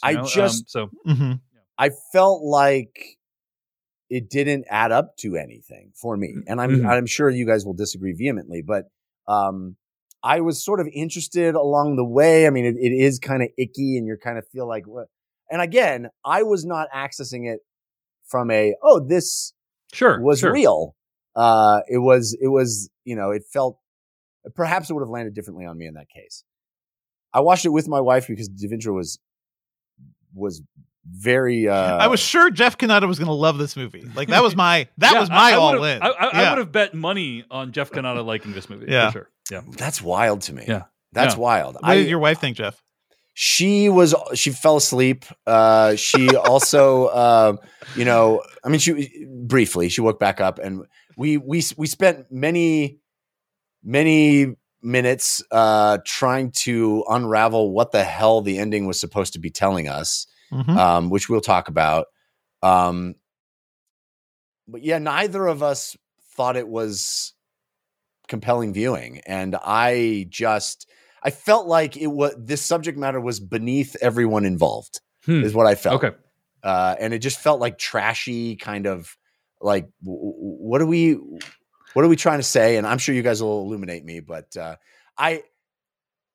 I'm frustrated that repeatedly this episode, I feel like the Luddite who just is not smart enough to get those fancy art movies, which is not usually how I feel. But I hope we're not I'm not trying to communicate. Oh, I'm in that sure way you in will as you begin. I'm not. But I'm not trying. I'm not trying to like make you Yeah. feel bad in any way for not getting. You know, like I think. Yeah, it we just- we disagree. You know, on the movie. Yeah, I so. don't understand why people like this movie. What- as I what- don't understand why people like Zone of Interest. But Where here we are. I'll agree with you is I do think the movie is a mishmash of tones, including camp.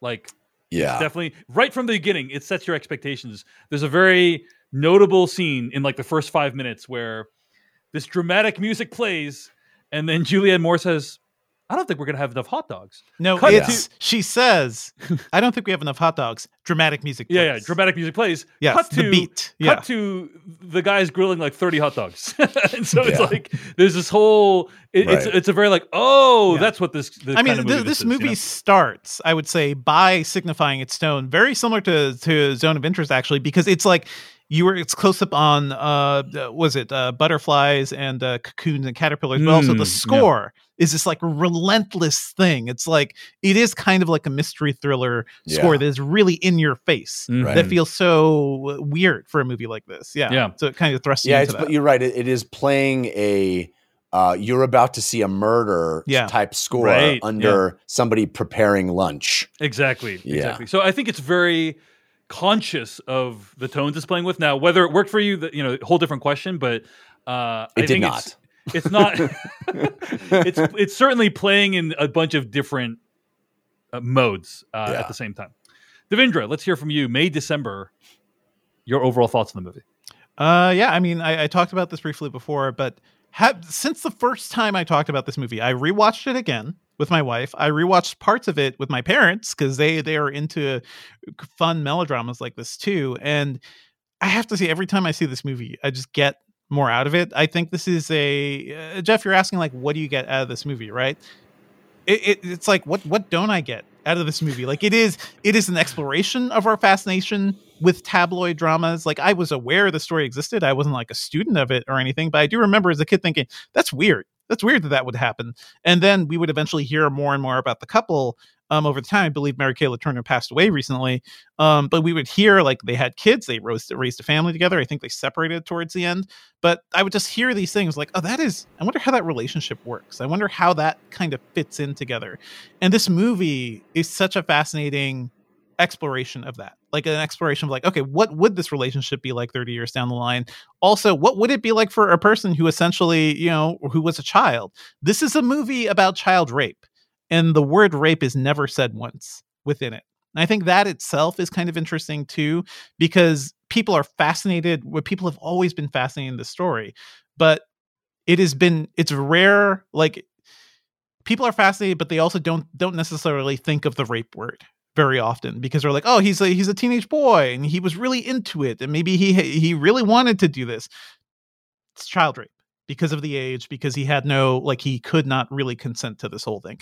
But the movie is about like how we are more fascinated in the story and the why would somebody do this. It's fascinating that Natalie Portman's character is an actor because she's not a journalist, right? Which I think a lot of these stories would be about a journalist or a detective trying to figure out the story. Yeah. She's not trying to find the truth. She's trying to find a truth that she can perform. That she can perform and kind of embody it, but also use it as a part of her art, right? It's not about judging this other character for what she did. It's about being fascinated by them and wanting to embody them and also use it to like, basically, I don't know, keep the commerce going. But it's also, I just want to push back on that slightly because I feel like, and we'll get to this in spoilers, but I feel like the ending undermines what you just said. I think it totally sells it, but yeah. Okay. Yeah. Well, let's talk about it. Yeah. I think that is probably part of the thing that at least unlocked the ending for me. But also like that final scene, we will discuss it. I don't think it makes or breaks the movie, but what is interesting is also this exploration of a domestic relationship where it was really uneven at the beginning. It was a big tabloid scandal. How does this child grow up to be an adult? Did they ever really have a childhood? I think Charles Melton is a freaking revelation in this movie. Like I have seen him before on Riverdale and a couple other things. And he was on Riverdale. He's just like he's a bad guy jock, right? He's a really pretty face. For this movie, I think he put on like 30 or 40 pounds to get the real suburban dad look. And I have to say, Yes, can confirm that's exactly what happens when you move to the suburbs. It is very this movie starts with him just trying to like be like, well, I'm a dad, I guess. I guess I have to light this grill. I got to do this thing. It's about a guy who feels like he's trapped in this role in his life, and he's just like trying. He doesn't know who he is. So his own portrayal, I think, is so fascinating, and we'll talk about like what happens to him down the line. But there's just so many interesting elements in this movie. Like it is a mystery box. It is so twisty. It often implicates the audience too for what we expect we're going to see in it, but also then kind of makes you feel bad about it because like that is what we want as a society. Like so many people want the tabloid story. I got so much out of this movie because I don't know. I think it's incredibly well acted. It's wonderfully well written. The motivations are intriguing, and it's kind of getting at a lot too. Like we'll discuss it too. Like there are racial implications here too, because this was about a white woman in her 30s basically preying on a 13-year-old Asian kid in her neighborhood. And now she has a mixed race family. And also there's like a lot of weird power dynamics within that this movie also touches on that I think is kind of fascinating too. There is so much. Like this is a movie where I feel like there's no fat to it. Every scene I have seen in this movie, I just feel like it's just so compelling to me. This is one of those movies where I'm going to just be thinking about it for a while. I think like it has really stuck itself in me. I'll share a couple brief thoughts, and then let's do spoilers for May, December. I'm kind of on the same page as Devendra on this one. I think the acting is really incredible. The three main leads, I think, all do a tremendous job. The primary pleasure of the movie, I think, Jeff, is what you described. Is in some ways a mystery, but not even necessarily in just what Natalie Portman is uncovering. It's kind of also you see a picture of this family at the beginning of the film, and then as the movie goes on, it becomes more and more complicated. Right? That's kind of what the the emotional journey of the movie was for me. And then on a parallel track, there is Natalie Portman's character, and you have a kind of idea of who she is. And then as the movie goes on, that becomes more and more complicated as well. And that's what I thought was really interesting about the movie. Like very character based. Hey, we think we know these people. We don't actually know them. And we keep getting surprised by what we learn as time goes on. And everyone is interesting. The lawyer is so interesting. The other family is a whole other pile of drama. Like, oh man. Yeah. I mean, I think the moment that really sold me on the film, like that I was like, I'm on board, was when Natalie Portman's character interviews Julianne Moore's character's ex-husband. And they're in this coffee shop and she interviews him, and he just gives this incredibly naturalistic performance that's like, that's basically what someone in this situation would probably feel like. Yeah. There's no like, there's no like screaming and getting up and throwing things. It's just like, hey, like this is a thing that happened to me. I'm just a dad. I'm just a dad. And this is a thing that happened. I think. Yeah, it's been 26 years. Right. Exactly. Yeah. I think the actor is D.W. Moffat, I think is the name of the actor. He's great.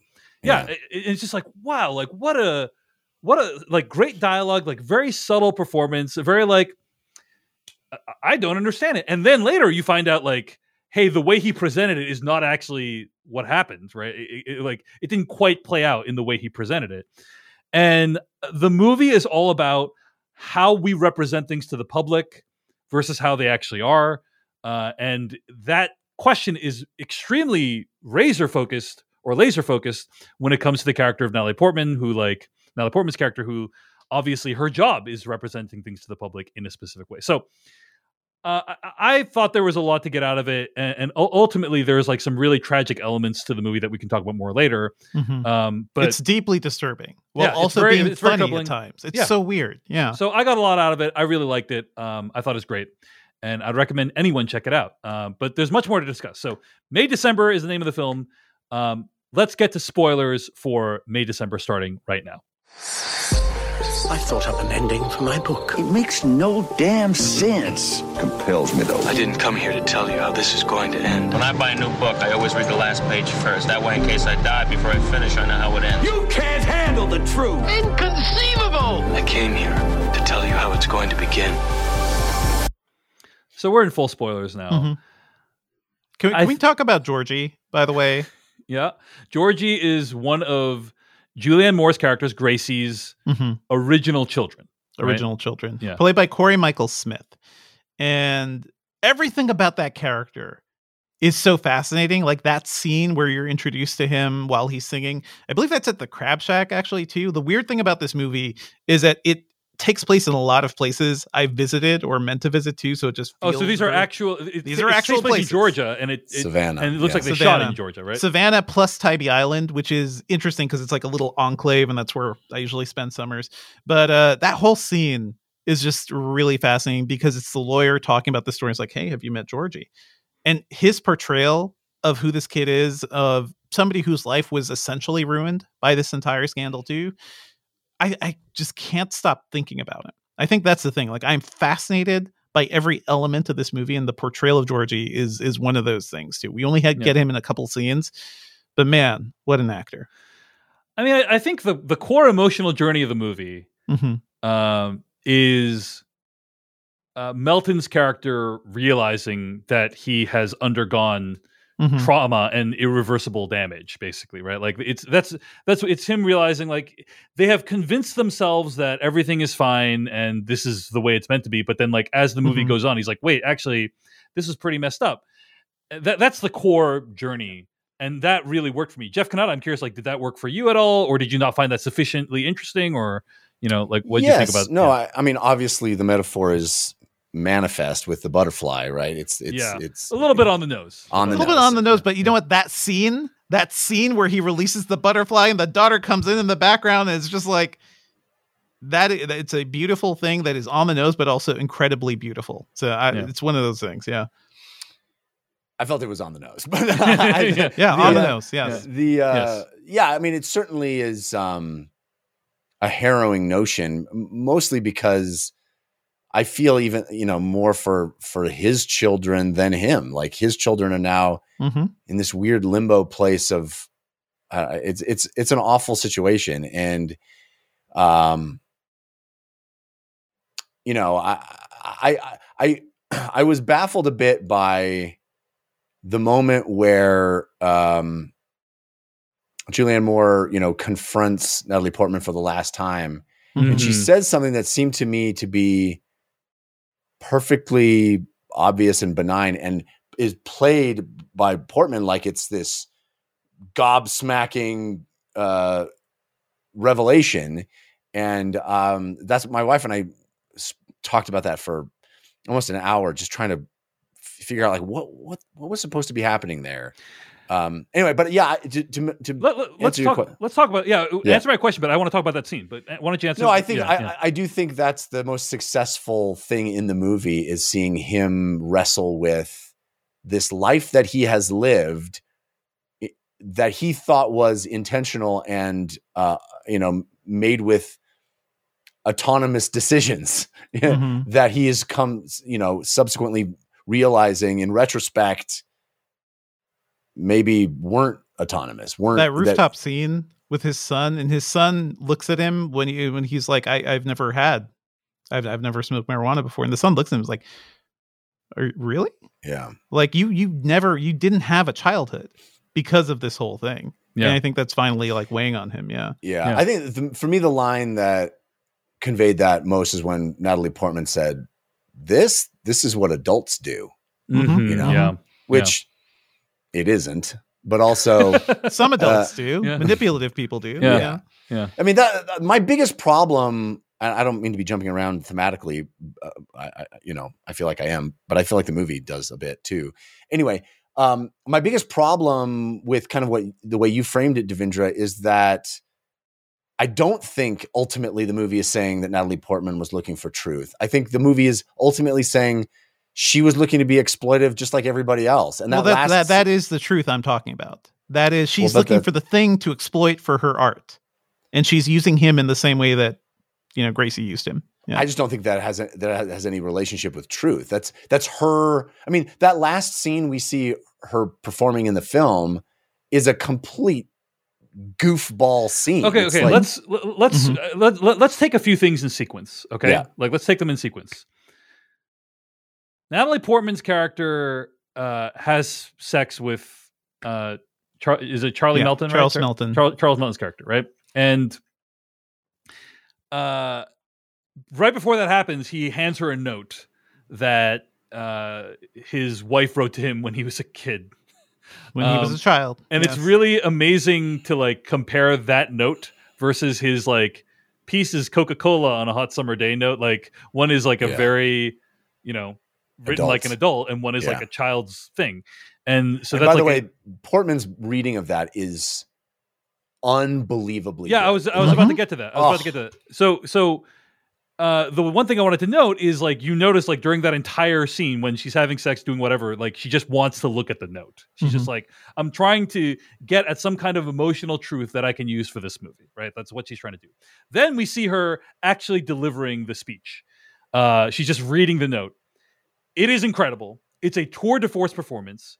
The highlight of the movie, in my opinion, right? It's agreed 100%.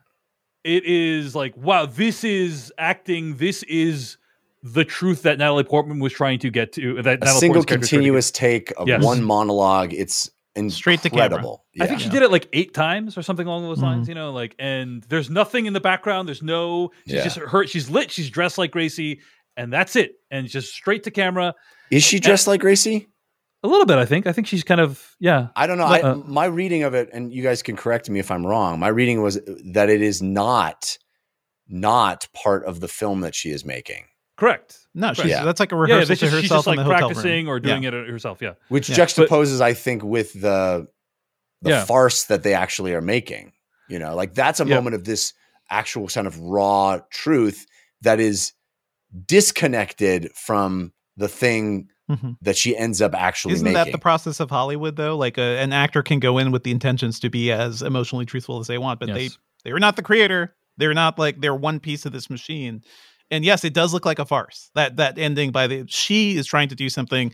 They think they can move on. The entire thing looks ridiculous, but one of the things that's great. Yeah. One of the things that's great about the movie is how sorry, I didn't mean to cut you off, but one of the things that's great about the movie is like how subtle it is about illustrating who these characters are in the universe of the world. We know that Natalie Portman's character is Juilliard trained, but we kind of get the sense that she's not super happy with her career. She may not be making the best movies. She seems to be doing like a Grey's Anatomy show, but for dogs. Like, and I think at one point we also learned that she has a People's Choice Award. So it's like she probably isn't like quite getting the roles that she wants to get. And I think that kind of feeds in that's another layer of like, what is she trying to do here? She's trying to like, she's reaching for something beyond what she's been able to accomplish in the past. Is she an Oscar chaser looking for that role or something? And that makes the final scene even more tragic when we kind of see this whole movie, this whole like hour and 40 minutes leading up to now is her trying to like, I got to embed myself with this family to get at this truth. And then it's like, oh, it's schlock. It's like and we see a schlocky version of the story already. Yeah. We see a made-for-TV schlocky version, right? And this one just looks it's just like that. Yeah, it looks exactly the same. This one looks a little better. The budget looks a little better, but that's it. It's not as bad, but yeah, it's like it's also bad. Yeah, Jeff, you disagree? My reading of it was very different in that I never had any sympathy for Natalie Portman's character at all. She felt like. Well, I never said I was sympathetic. I never said when you said it was tragic, I felt that implied sympathy. She is in fact, I think the thesis of the film is that acting is inherently predatory. Like that's what I think the movie has to say about the art form is like that in some way when you are pretending to be someone else, you are extracting something from that person that they cannot get back. That's my take from the. So I was not sympathetic to her at any point. She seems like a horrible human being. That's why I felt like it was less speaking about something universal about the process and more something specific about this terrible person and these terrible people. I think that's one of the things that I was most frustrated with about the movie is that the circumstances are so specific that I didn't feel like I gained something universal out of it. And oftentimes you get universality from specificity, but in this case it was like this May December relationship is so wildly out of the ordinary that it just didn't feel like it spoke to something that I could relate to or that anybody can really.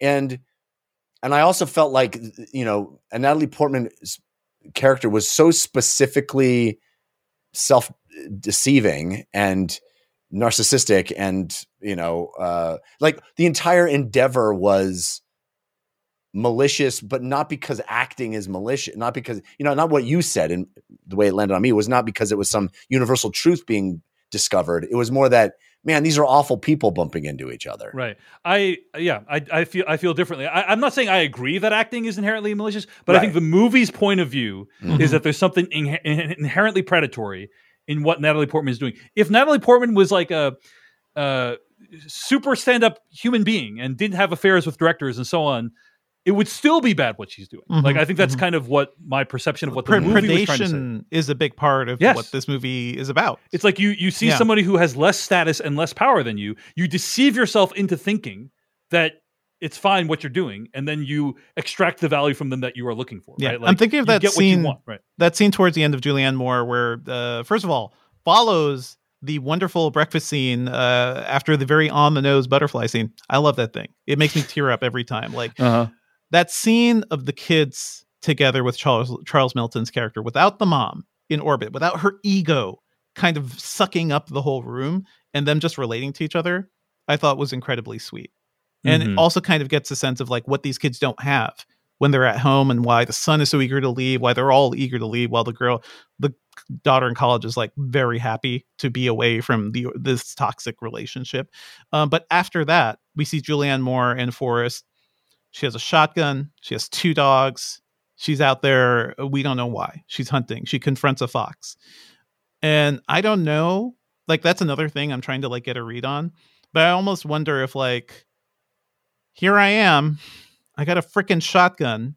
I've got 2 dogs that can take out this fox at any moment. I have the full like resources of being a predator behind me. I'm going to take out this thing. Why?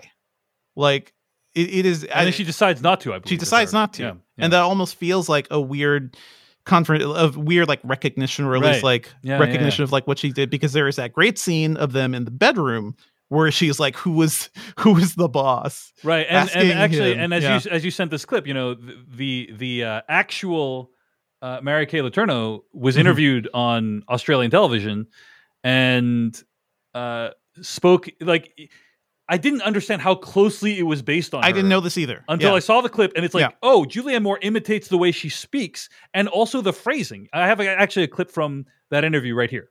You were the adult. You can say that. I am saying that. I was by age. And by maturity. You maybe.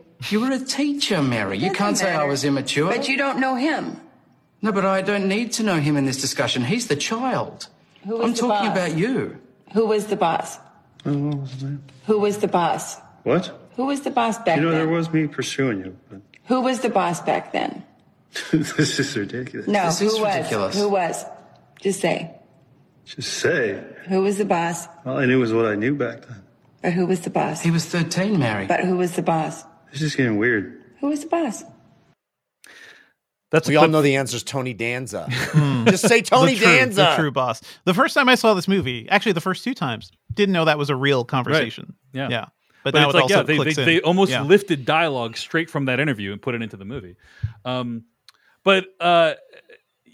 mean, Jeff, there's a scene in this movie where Natalie Portman is looking at photos of Asian boys, and she says to her director, audition tapes. Audition tapes. She's like, not sexy enough. Not sexy enough. Now, is that because Natalie Portman specifically is terrible, or is it because there's something inherently dehumanizing about the casting process in general?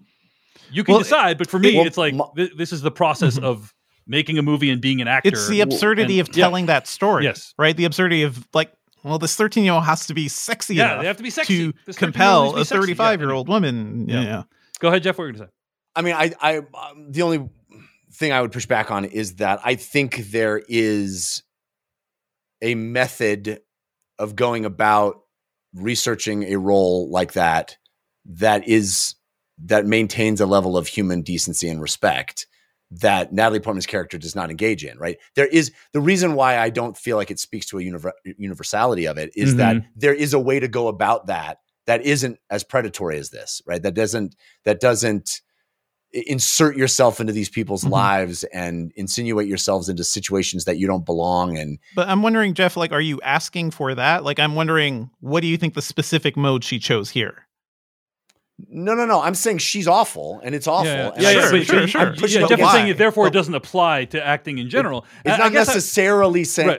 Right. My read was not that it was speaking about a greater truth about how we sort of tell these stories. It felt to me so specific to the way this person is doing it. Some people do that, though. Like, this is not like an isolated thing just to that character. Like, it is not uncommon for somebody to go and try to find a true story and try to amp it up. Like, we're in the true crime era where any like little story is trying to be beefed up into a podcast series or a Netflix series. I just felt felt that like is the thing. Yeah. Natalie Portman characters' crimes here, such as they are so egregious and so out of the norm to me that it felt like, well, she's terrible, not the process is terrible. Sure. Does that make sense? Yeah, it does make sense. I think Diffinger and I don't agree. That makes sense. Diffinger and I look at Natalie Portman's character and we're like, oh, that's like a fairly common like thing. A lot of people. She could also be a reporter who's trying to get a big story for her cover page or something, and that is similarly predatory. I don't think it's uncommon, like what she's doing, basically. There's this book called The Journalist and the Murderer. And it's about how, like, the opening line of The Journalist and the Murderer is like, any journalist who's like, let me see if I can get this line, because I think it's a good one. But it's like every journalist who is not too stupid or too full of himself to notice what is going on knows that what he does is morally indefensible. Yes, that's the opening line of The Journalist and the Murderer, and it's like it's kind of this indictment of like a journalist who's studying a murder and like that there's something like inherently extractive about that relationship, and that's kind of what I felt about May December, regardless of how terrible Natalie Portman was. But it's okay if you don't agree. I want to make sure we get back to this scene though, because I think it is confusing, Jeff. This scene where they meet at the graduation. As the movie goes on, we see kind of Natalie Portman and Julianne Moore. Like, Natalie Portman's character takes on more of the characteristics of Julianne Moore. She's like, slowly transforming dressing into her. like her and like wearing the makeup and the hair like her. And then when they meet at the graduation, it's like, oh wow, like they're really similar looking. There is an article in USA Today that tries to address this scene because it is confusing. I agree. I was like, what am I supposed to make of that? I'm going to read from this article. It says, in the film's penultimate scene, the women have one last encounter at Gracie's kids' graduation. Feeling content in her preparation, Elizabeth soon begins to second-guess herself when Gracie asks, I wonder if any of this will have really mattered for your movie. Gracie then reveals the lies that her son, Corey Michael Smith, told Elizabeth, meaning that she never actually got the full truth. Julianne Moore said, for me, the most salient point is, do you understand me? Do you know me? I think that for actors and for all of us, you can only get so close to knowing another person. That's what's so wonderful and frustrating about being human. You always want to know more and you're always trying to get in there, but there's always going to be a little piece that's so mysterious that just belongs to that human being, end quote. Then it says, suddenly insecure, Elizabeth scrambles to find something real on the set of her movie, now done up as Gracie with a blonde wig and pink lipstick. Elizabeth asks to shoot yet another take before the screen goes black, end quote. So my interpretation of what this article is saying about that scene is that Natalie Portman's character at that point feels like, I've got this all sewn up. I've already done the scene. I figured you out. Yeah, I figured you out. And then Julianne Moore comes in with like dropping a bunch of truth bombs. And then there's this scene where like the camera pulls away from Natalie Portman where she like, I think tries to like imitate like Julianne Moore in that moment. And then the next time we see her, she's on set and whatever truth that she's gotten has been lost, right? She's trying to grasp it, but it's nothing close to what we saw with the previous monologue. So does that kind of make sense, Jeff, as an interpretation for that sequence? You think it does? Yeah. But I agree. I was also, the first time I watched it, I was like, "What?" And then I had to go online and read about it. Yeah, so, yeah. And yeah, I think we are meant to assume at the end, like, I mean, here's the reason why I thought you might like it, Jeff, because haven't you ever, while acting, felt like you achieved something that like was transcendent and then like failed to ever get back to that moment? Like there's one night in the show that was like amazing and then you failed to ever get back to that moment again. That's what I feel like the ending of this movie captures, you know, like she gets it. She's like, oh, I'm in it. I'm doing the monologue. Everything's amazing. And then never again, like nothing else that comes after that is even close to that. Interesting. That's not how that landed on me at all. I didn't take that. That's an interesting take. I certainly was blown away by that monologue. Yeah. And like her leaning back at the end, I think is supposed to be that, like, so good. I did it. I got there. I found something. Yes. Yeah. Yes. Yeah. Mm-hmm. A couple of the things I just want to mention. I like how Julianne Moore did her best Asian mom impression when she like completely destroyed her daughter's self-esteem. Where she basically said, "Hey, it's so brave of you. That's what you wanted when you tell someone they're brave for wearing an article of clothing." There's this entire brave for showing your arms. Shot in a mirror, which is just such a weird, disorienting way to shoot it. And then she says, it's so brave of you not to listen to like modern beauty standards. And you see throughout, she's like always controlling her children's lives in like different ways. The daughter goes and changes to a shirt with sleeves. Yeah. By the way. And then cut to next scene, Julianne Moore is wearing a sleeveless dress. It's very, there's like all these subtle ways in which you learn about how Julianne Moore's character is like emotionally manipulating all those around her. Right. There's Candace Frederick over at HuffPo, I think, wrote a really good piece about just like the idea too that this was a white woman taking advantage of a young Asian boy, but now she is part of a multicultural family.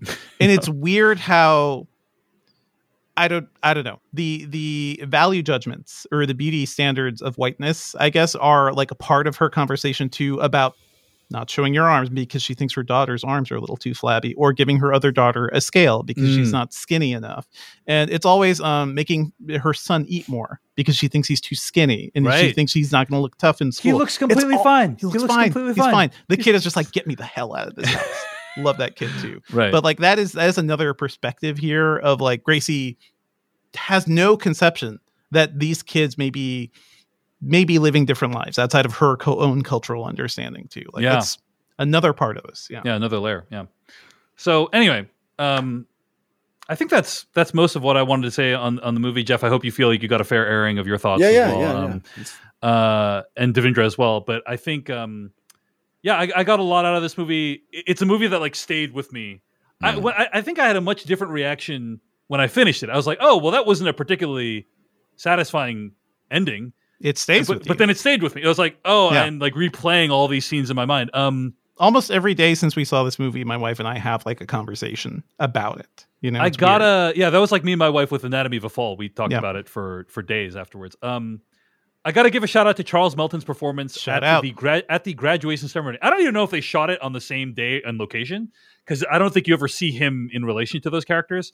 But his children are graduating, and you see him, walking along this fence, and he starts breaking down and crying. And it's like, yes, he could be crying because his kids are graduating, but it's also probably the weight of knowing that he never had a normal childhood, and that it was something that was taken from him. And it's just like, I can't get that rooftop scene out of my head too. Like his complete breakdown there of, yes, a very probably accurate interpretation of somebody trying, weed for the first time, but also it is the facade just falls away because he doesn't have the strength to put it together. Like he never had access to this thing, and just his breakdown there is something, that's sticking with me quite a bit.